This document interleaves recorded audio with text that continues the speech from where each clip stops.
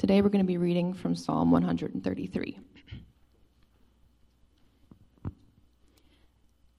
A Song of Ascents of David. Behold, how good and pleasant it is when brothers dwell in unity. It is like the precious oil on the head, running down on the beard of Aaron, running down on the collar of his robes. It is like the dew of Hermon, which falls on the mountains of Zion. For there the Lord has commanded the blessing, life forevermore. Good morning, church. It is a privilege to be here today to look at God's Word with you. I wish you a belated Happy New Year. We're a couple days into the year already. It did happen. We got out of 2020. Looking at my sermons, I always put a date on my sermons, and when I put a date on this one, I realized I didn't get to preach once last year, and I missed it, and I'm glad I get to preach, and I'm hoping with, does that ring for everybody else? I'm hoping with some changes in my work and some changes in other places, I'm going to be able to get to preach more often, so I'm glad I get to do it today. As you heard, the psalm is not a long psalm. It's only 3 verses. There's not that many words to talk about today. But the words are valuable. The words are precious. The words are important. And we're going to take a deep look into these words and see what they would have for us today. I'm reminded of a story, and as often happens with me, I can remember the story, but not quite where I found it or who said it. So I'm just going to steal somebody's story and ask for forgiveness if they ever find out. I think it's Spurgeon, so I'm probably safe. But it was a seminary, and they were teaching students about studying the Word. And they gave them one verse, and they said, bring back 50 items from this one verse. So they sent them off, and they went to study, and they sat out by the trees. And they came back in an hour, and most of them had 20 or 30 things. And they said, oh, that's great. Now go back and find more. And they came back in a couple more hours, and they had a few more things. And they said, that's great, but you've still got more to mine out of this verse. So they sent them back out, and they came back finally at the end of the day with some of these beautiful truths that they had dug out of the Word. So that's what I'm hoping today as we look at this very small section of Scripture, that we dig into it, that we mine these truths, that we'd see what God has for us. And I think it's beautiful. I say that because when I found out I was preaching this psalm, I was excited because it's about beard oil, right? I like beard oil. I use beard oil. He uses beard oil, so it's a good thing. But then, of course, upon further inspection, it's not a psalm about beard oil, but it's still good. It's about unity, which is even better. And I think if we dig in a little further today, we'll find out it's even more than just about unity. So I invite you to pay attention, to lean into these few words that we have today so that we can see what this psalm is trying to tell us. Join me in prayer. God, I pray that you do reveal what you'd have for us, that I could step out of the way, Lord, that we could hear your word, that we'd hear your voice, Lord, that your word would be effective, that it would bring conviction where required and a soothing balm where needed. Lord, that you would remove the veil from our eyes, that you would open our ears, that you would soften our hearts, Lord, that we could hear you. Thank you for giving us your word. It certainly was not required. Thank you for giving us insight into your desire, into your will, into your prayers. It certainly was not required. We're thankful today. I join Mark in echoing our prayer for the other churches, especially Palm Bay this morning, Lord, as they begin afresh and anew with Justin and Sarah as they launch Cross Point, Palm Bay. Lord, that your hand would be on them. Lord, that we could partner with them and watch them grow. That we could experience a unity that includes more and more, Lord. That's what we ask for. More and more that you may be glorified. We pray these things in your name. Amen. So like I said, we're going to dig into these words, and it may seem a bit tedious. We're even going to look at them, some of them one by one. And we're going to start in verse 1 appropriately. And I like what actually Spurgeon, this time, did have to say as we look at verse 1. At the first word, it's a key first word. It's behold, right? We should behold something. What are we beholding? He introduces the study with this. He says, "It is a wonder seldom seen. Therefore, behold it. It may be seen, for it is characteristic of real saints. Therefore, fail not to inspect it. It is well worthy of admiration. Pause and gaze upon it. It will charm you into imitation. Therefore, note it well." He's speaking of the unity here. We are to behold it. It is something to see. It is something to take hold of, to take note of. It is something that when we see, it's beautiful and we want to imitate. And we're going to go on, and he says, "Behold how," right? He doesn't say, "Behold this thing, behold this most excellent thing." He doesn't give us a superlative. He doesn't give us a measurement.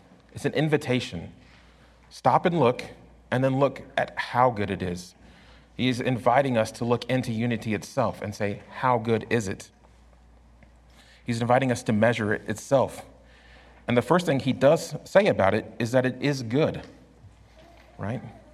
When I hear the word good, the Calvinist in me says, no one's good but God, right? That's always my first response. I ask someone how they're doing, and they say they're good. I always like to joke and say, no, only God is good, right? And it's true. Only God is good. That was my response when I read good here. And I think we come to find out that unity is with God, unity is God, and God is good. And it's in Scripture, so it's okay. I won't correct it. But it's something to remember. I use it as a joke, but it's also a good reminder. God is good. Unity is good. But it's not just good, right? Unity, what does it say? Behold how good and pleasant, right? Many things are pleasant and not good, right? You're probably thinking of something right now. Something is pleasant and not good. Sin and idols are the easiest place to find something that is pleasant and not good, right? They bring us pleasure. We seek them out. The lie of sin, the lie of idols is that it brings a pleasure that's lasting. That's how we fall into the trap over and over and over. It's pleasant, but it's not good. Many things are good, but they're not pleasant, right? The conviction of sin is a very good thing. Praise God for conviction of sin, but it's not pleasant, right? Confronting a brother or sister in their sin is a good thing, but not pleasant, right? Justice can be very good and at many times not pleasant, right? But what we have here today is something that is good and pleasant, and that's a beautiful thing. It's something we should hold on to, something we should seek, right? If we truly believe that this is good and pleasurable, we should seek after it. What do we seek? What do we trade for things that are just pleasurable, right? We give up our time. We give up many things. We give up things that are important to seek things that are pleasurable. Think of all those distractions that pull us away from our task at hand. We seek these things that are pleasurable, and we work towards them. So if this is good and pleasurable, how much more should we work towards this? So the next key word, it says, behold how good and pleasant it is when brothers, right? Brothers. It's a key word. It's a brotherhood, a togetherness, right? But brothers and sisters, as we know, doesn't mean unity by itself, right? We have any brothers and sisters in here today? I think we have a couple. I think the kids are with us. I think the adults are with us, right? Being brothers or sisters does not mean unity. Can I get an amen from the parents that brothers and sisters does not mean unity, right? All we have to do is look at the first brothers recorded in Scripture, Cain and Abel. Far from unity. So far it ended in murder, right? So just because we're brothers doesn't make us unified. Just because we're sisters doesn't make us unified. In fact, it could mean the opposite if we talk about our temporal, physical brother and sisterhood.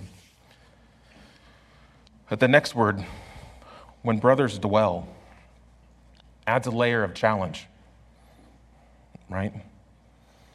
Not when brothers and sisters visit each other. Not on Christmas and New Year's and Easter is unity to take place. That's not the unity that David is praising and singing about here. He's singing about when brothers and sisters dwell together, when they live together, when they are in each other's lives, right? Which I think is what happens with the younger brothers and sisters in our households, is that they're forced to be together all the time, right? We know a little bit about dwelling together thanks to COVID, right? We were forced to be together. And at times it was beautiful, and at times it was awful, right?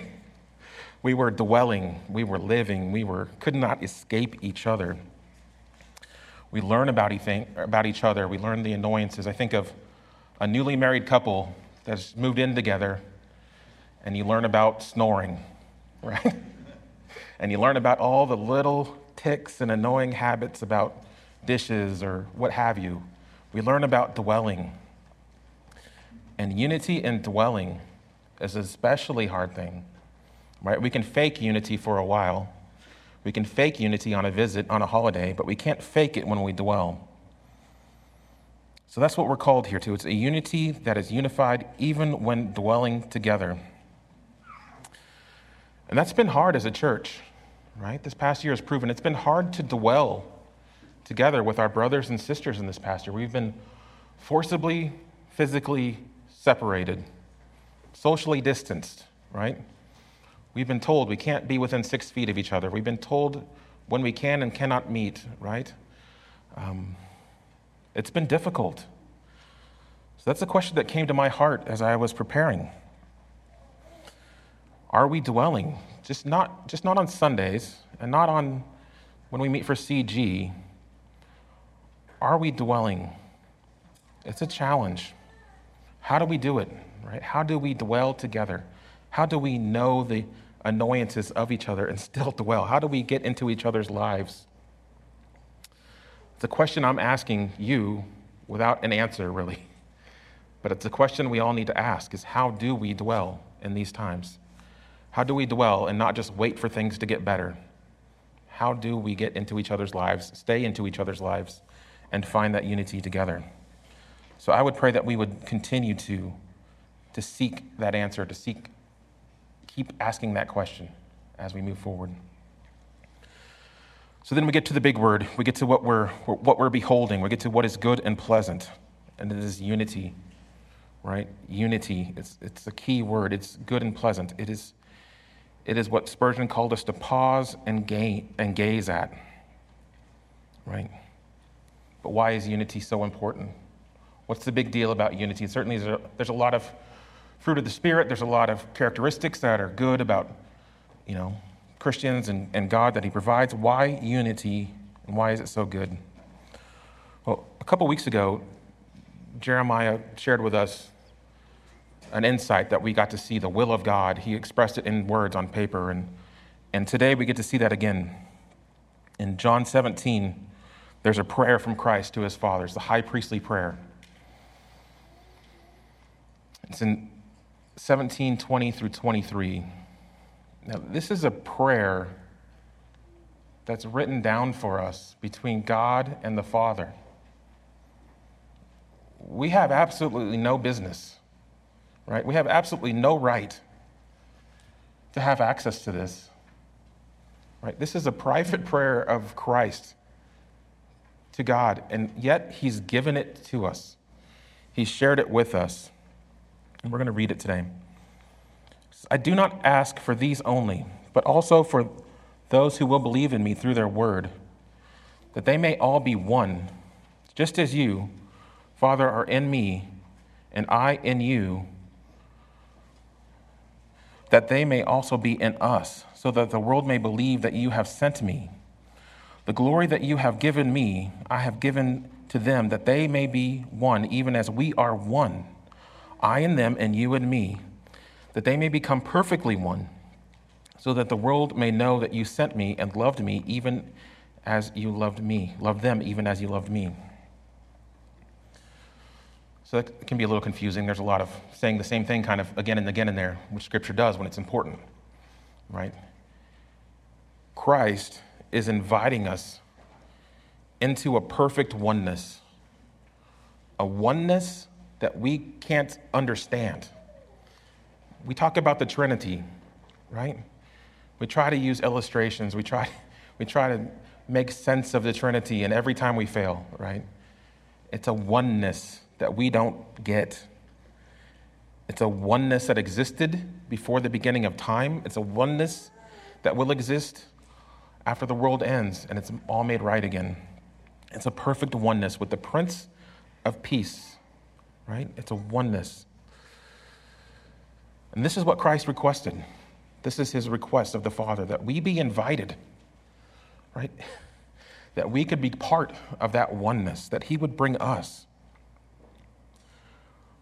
Mark talked about the requirement for holiness. How could we ever meet it?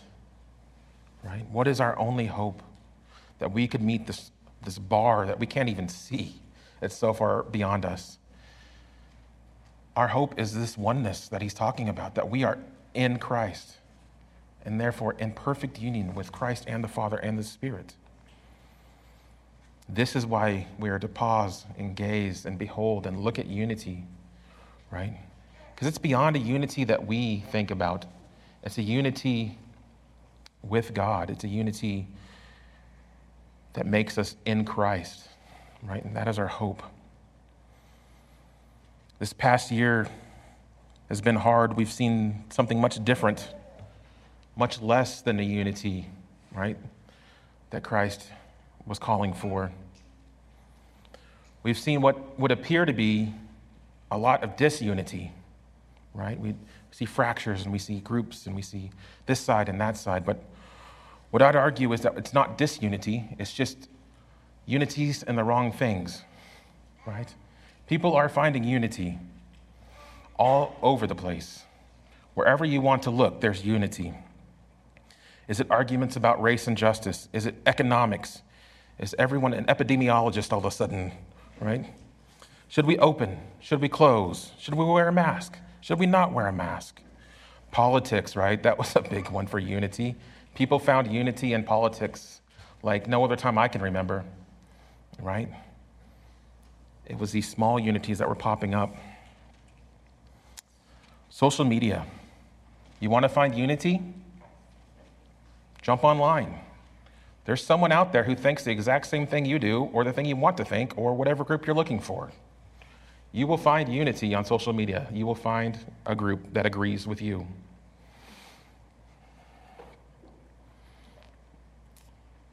But these are a lower standard than what God's called us to. These aren't the unities that he was speaking to. This isn't what he was praying for in his high priestly prayer. But we do what we always do, which is we take something God presents and we lower it to a standard that we think we can meet, right? We pretend, we perform, and we bring something down to something that we feel like we can do out of pride, right? So what do we seek for most often? Family unity, right? That's an easy one. Can't we all just get along for 5 minutes? Can't there be peace in the house? Can't you not hit your sister? Can't you not break the toy? Can't you not be screaming, right? Family unity, right? We see that family at church, that one family who comes and their kids are all hair combed and they're nicely dressed and everyone's behaving and they sit down and they're quiet and they listen and the 8-year-old's taking notes of the sermon, right? And it's amazing, right? We see that family and we think, oh, if only we could be like that. But I would argue, are you dwelling with that family? Are you living with that family? Do you know what Sunday morning, 10 minutes before church looked like? Do you know what Monday mornings look like, right? That's the piece of dwelling that we're called to. We're called to dwell. We're not called to be a Leave It to Beaver lifestyle. We're called to dwell, to know. Because I could almost certainly guarantee you that family is not what you think they are. It also leads us to a call to want to present the church, right, as a unity, a community, right? We are the community church. We are good for the community. We do things, and we have kickball games, and we have picnics, and we do these things, and we present a unity that we try to perform, right? And those eventually will fail, right? Anything that we try to do by pretending and performing will eventually fall apart. Right? So we take that word unity and we redefine it into what we think we can do. We find unity on being on the right side of a discussion. We find unity on either being part of the conspiracy theory or squashing the conspiracy theory, right? We find it with a candidate. We find it all over the place. And what we saw last year, and will continue on, is like I said, all those things will fail. They all failed us last year, right? Anybody come out 2020 excited with what you found? Not many, right?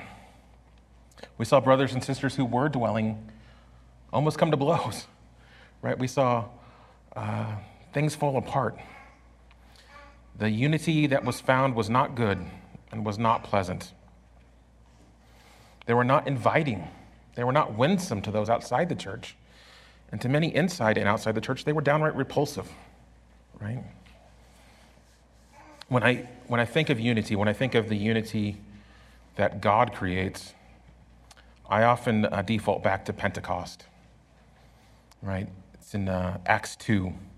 It's the unity that was created among the ununified, right? Let's look at the group of people who were there, Acts 2, 9 through 11.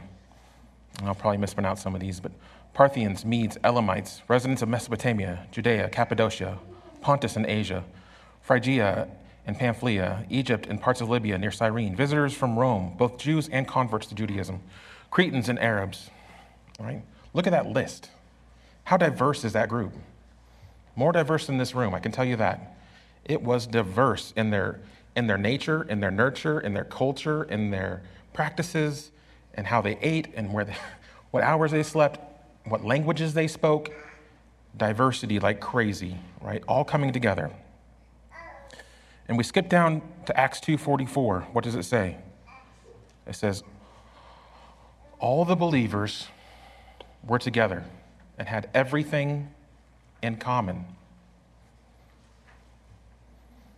Now, something happened there, right, between 11 and 44.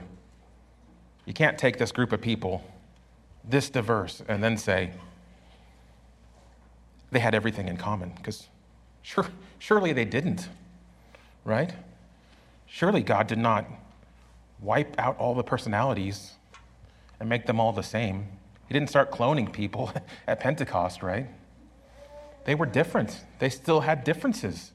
They still had different languages. They still had different cultures. They still had differences in them that you could see and that you would experience if you were dwelling together. But the Spirit came. The Spirit came in them. And there was a unity that was born of that, right? So what if, when it says they had everything in common, it means they had everything that matters, right? They had everything important in common. And all of a sudden, all the other things that were different didn't matter so much anymore because they had the Spirit in common. They had God in common. They had what happened in common with them, that the Spirit came and gave them new life. We'll jump up a couple verses. Acts 2:42. They devoted themselves to the apostles' teaching, to the fellowship, to the breaking of bread, and to prayer. Did anyone hear unity in that list, right? Did they devote themselves to being the same?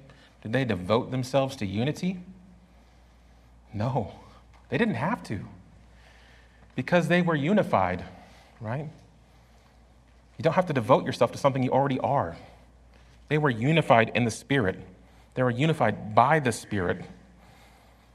They were unified by something outside of themselves, right? It's counterintuitive.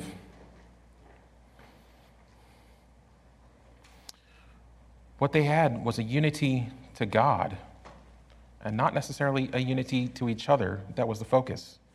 Now, as a byproduct of the unity to God, they ended up with a unity to each other. Tozer had this great quote, and Sandy shared it with me as I was preparing. It's on the screen, I think. It says, "Has it ever occurred to you that 100 pianos, all tuned to the same fork, are automatically tuned to each other? They are of one accord by being tuned, not to each other, but to another standard to which each one must individually bow. So 100 worshipers met together, each one looking away to Christ, are in heart nearer to each other than they could possibly be were they to become unity conscious and turn their eyes away from God to strive to closer fellowship." Right? We can't become unified by looking at each other. You can't even become unified by trying to become unified.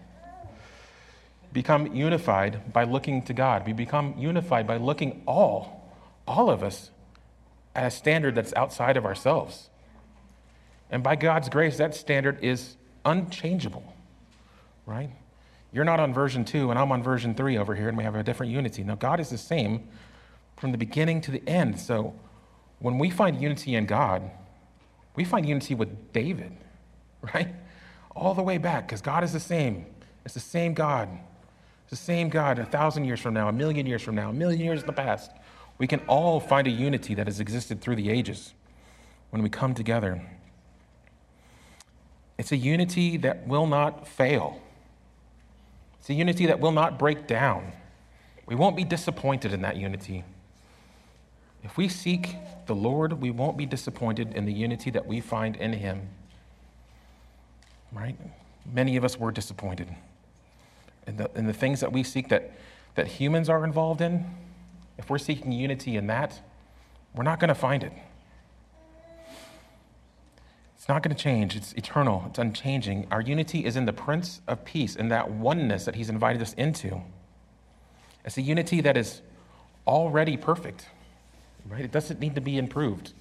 And he's invited us into that. Because of this unity, because we are looking to God, instead of looking at each other, we are free to find unity with people we have no business finding unity with, right? We are free to find unity with people who are different than us. Think of Pentecost. We have a freedom to find unity as long as we're all looking at the same God. We have a unity to go out. I often, when I talk about that, I often think about my friend John Menton, right?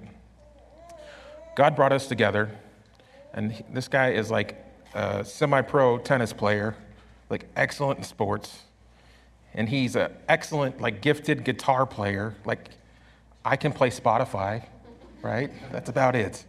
And I'm not athletic. And there's many other differences.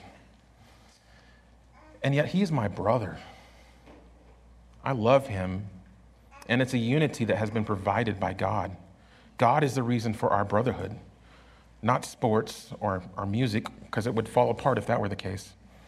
It's always one of the most beautiful things in the church I love to see is when two people who have no business, the world says, "Why are you hanging out with him or her? Or why are you going over there?" It's always so beautiful when we see that. It's because we have unity in Christ, right? And we are free. We are free to find unity that doesn't make sense to the world because it's a unity in God. We see Paul describe a unity, this unity of the Spirit. He fleshes it out in Ephesians 4, 2 through 6. He says, "With all humility and gentleness, with patience, bearing with one another in love." Right? It sounds like Paul knows something about dwelling. Right? Patience, humility, gentleness, bearing with one another. Right? That's what's required when we dwell.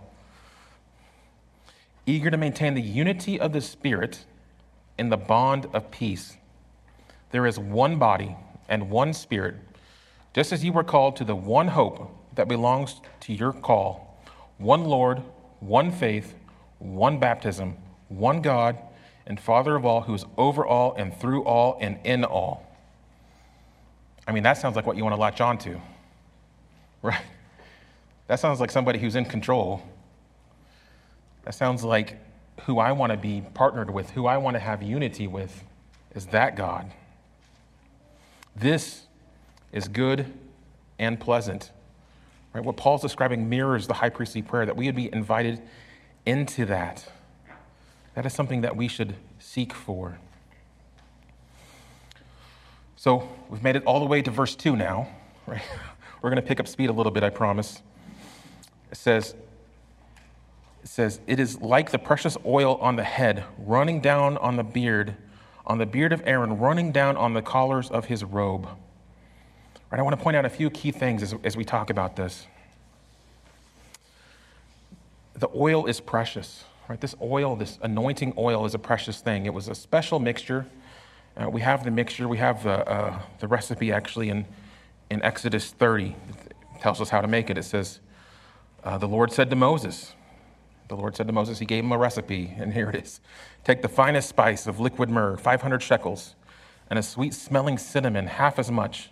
That is 250. It even does the math for us. And 250 of aromatic cane, and 500 acacia, according to the shekel of the sanctuary, and a hin of olive oil. And you shall make of these a sacred anointing oil, blended as by the perfumer, and it shall be a holy anointing oil. So I know what some of those things are, and I know that they're good things, and they smell good, right? And this would be a nice beard oil, I think, right? This would be pretty sweet. And it's more than just nice, though. It's a holy oil. It's a special oil. It said later in Exodus, it says no one else can make this. Like, you can only make it here, right? It's very protected. And it's this perfect mixture. It's this unity of different things that would be attractive, that would smell good, that would work well. It was pleasant to those around us. It was attractive to others. And we see this precious oil, this sacred, holy, anointing oil on Aaron, almost wastefully, like just gratuitously applied to his head, right? So much that it ran down his beard, and I imagine it was a big beard, and it ran down his beard, and it ran into his clothes, right? It wasn't a little bit of oil. It was a lot of this anointing oil, and it diffused over him, and it came down. I think about Mary applying the ointment to Jesus' feet, and Judas saying, well, you're using too much of that. It's expensive stuff, right? What we see is a graciousness of just this outpouring, right? So these are the illustrations that David is using to talk about the blessing of unity and how good and beautiful it is. This downward flow is important to note. This from the top down, from God, right? This blessing comes down and it diffuses, and it doesn't stop, it just spreads, right? It's the diffusing of a blessing. The blessing doesn't stay put, right? The blessing of unity doesn't stay put. It's attractive to others. They come in, they get touched by the oil. If you've ever worked with oil, you touch oil in a little spot, and all of a sudden, oil is everywhere, right? It's almost as bad as glitter. It just gets everywhere. And so that's what this is. It's this almost contagious blessing, this blessing that just flows, this beautiful blessing from the Lord that comes from the top down. It's sweetly scented, and it's anointing, and it's holy. It's attractive, right? So we see David use a second illustration just to reiterate his point. The second illustration is similar to the first. It says, it is like the dew of Hermon, which falls on the mountains of Zion. And we've got a picture, I think, maybe, of a mountain. This is Mount Hermon. This is the northernmost regions of the kingdom of Israel. It would be on, I think, near Syria or Libya now. Big mountain, 9,000 feet at the top, above sea level. Shoots up a mile from the ground around it. When David talks about the dew, it's not just figurative. There is a dew. There is a thick, moisture-rich dew which comes down this mountain and is life-giving. There's orchards at the bottom of these mountains. Right? There's growth in the midst of desert and most other places, right? And we see it again. We see this top-down flow of a diffuse blessing that gives life as it comes down, right? Now, where it might be figurative is that the dew from Hermon would reach Mount Zion, which is a hill by comparison. It's over 100 miles away, so But what we see is that same thing, that he's expressing this abundance of blessing, this outpouring of a precious resource of water that is giving life. We see that what he's talking about, what it does, is oasis, right? This beautiful thing from the high to the lows, this blessing is poured out.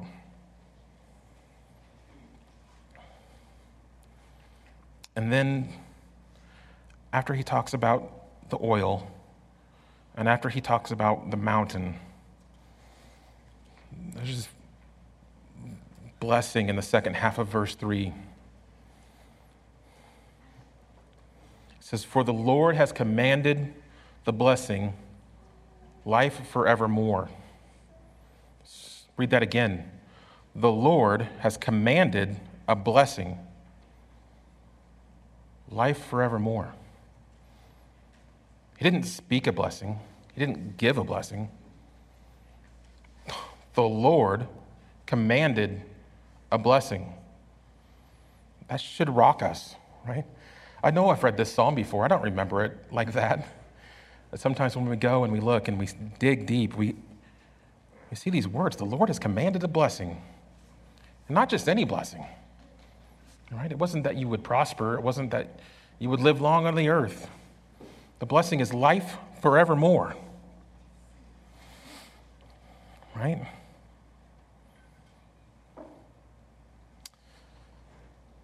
That's shocking. It should shock us. We should ask, though, it says, "For there, the Lord has commanded the blessing." All right, where's there? Right? That's where we want to be. That's where we need to be. Wherever there is, if the Lord's commanding blessings there, you should be there. That's the place to be on the planet. So where is there? Is there referring to Zion, the last location right before there? Or is there referring to the place of brotherhood, of unity? Right? I say the answer is yes. It's both. Right? It's yes, because both of these places are where the Lord is. The Lord is where there is unity, where there is true unity, and the Lord is in Zion. If we look at Psalms 132, 13 through 14, which Jeremiah preached a couple weeks ago, we see in verse 13, "For the Lord has chosen Zion. He has desired it for his dwelling place. This is my resting place forever. Here I will dwell, for I have desired it." We see the Lord is in Zion. But what if what we're talking about, is in the place of unity? We see again in Ephesians 4, if we go back to what we read from Paul, "With all humility and gentleness, with patience, bearing with one another in love, eager to maintain the unity of spirit in the bond of peace. There is one body and one spirit, just as you were called to the one hope that belongs to your call, one Lord, one faith, one baptism, one God, one Father of all, who's over all and through all and in all." Right? So we see God is in unity. If we are in unity, we are in God. John 17:21, the high priestly prayer again. There may all be one, just as you, Father, are in me and I in you.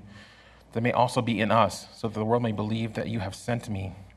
So whether it's referring to Zion or whether it's referring to the place of brotherly unity, that is where God is, and that is where we need to be. Right? We need to be where God is. We need to be where he's commanding blessing. Spurgeon had this helpfully to say about the word "there." He said, "That is Zion, or better still, in the place where brotherly love abounds. Where love reigns, God reigns. Where love wishes blessing, there God commands the blessing. God has but to command, and it is done. He is so pleased to see his dear children happy in one another that he fails not to make them happy in himself. He gives especially his best blessing of eternal life. For love is life. Dwelling together in love, we have begun the enjoyments of eternity, and these shall not be taken from us. Let us love forevermore, and we shall live forevermore. This makes Christian brotherhood so good and pleasant. It has Jehovah's blessing resting upon it.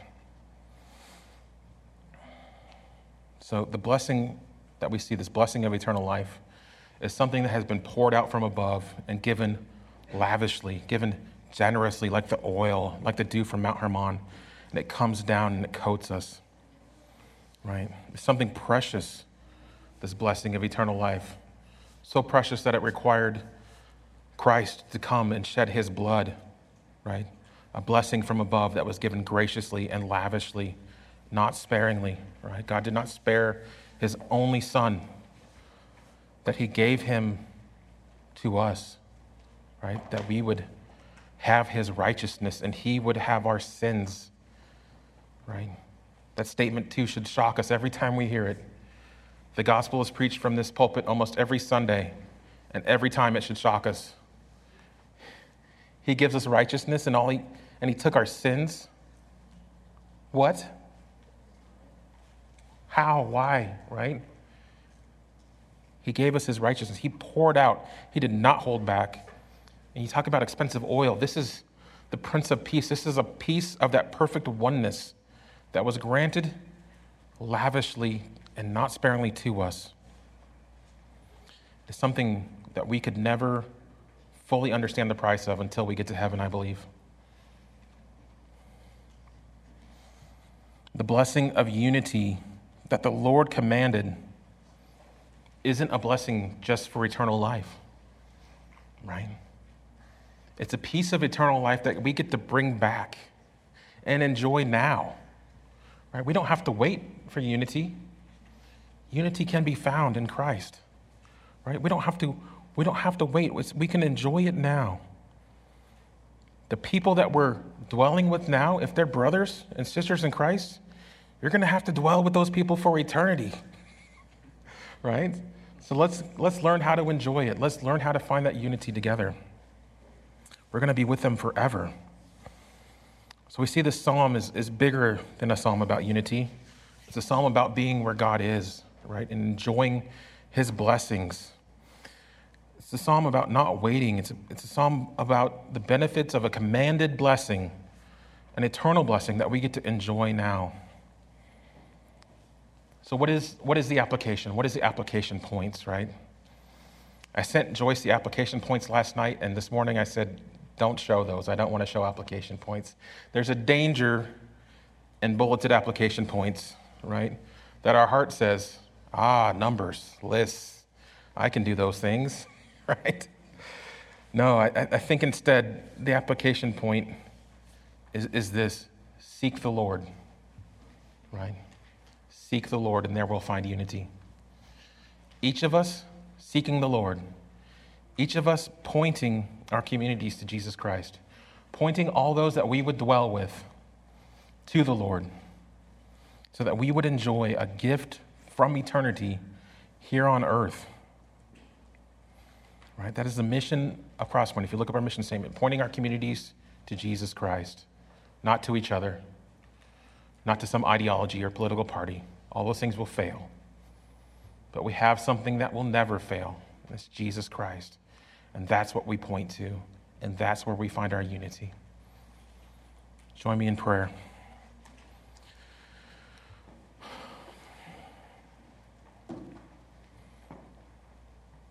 Father, thank you for your word.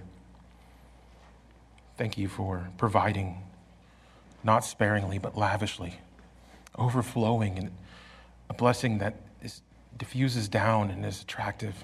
Lord, thank you for providing oneness, for inviting us into a perfect unity, for inviting us into somewhere we don't belong, except for that you've called us adopted sons and daughters. Except for that you have called us. It was your request. Lord, I pray that you would help us seek you.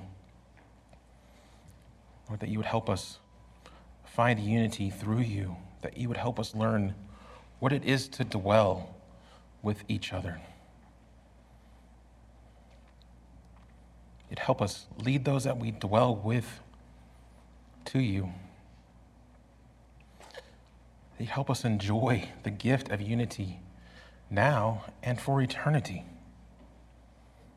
We pray all these things in the name of your precious Son. Amen.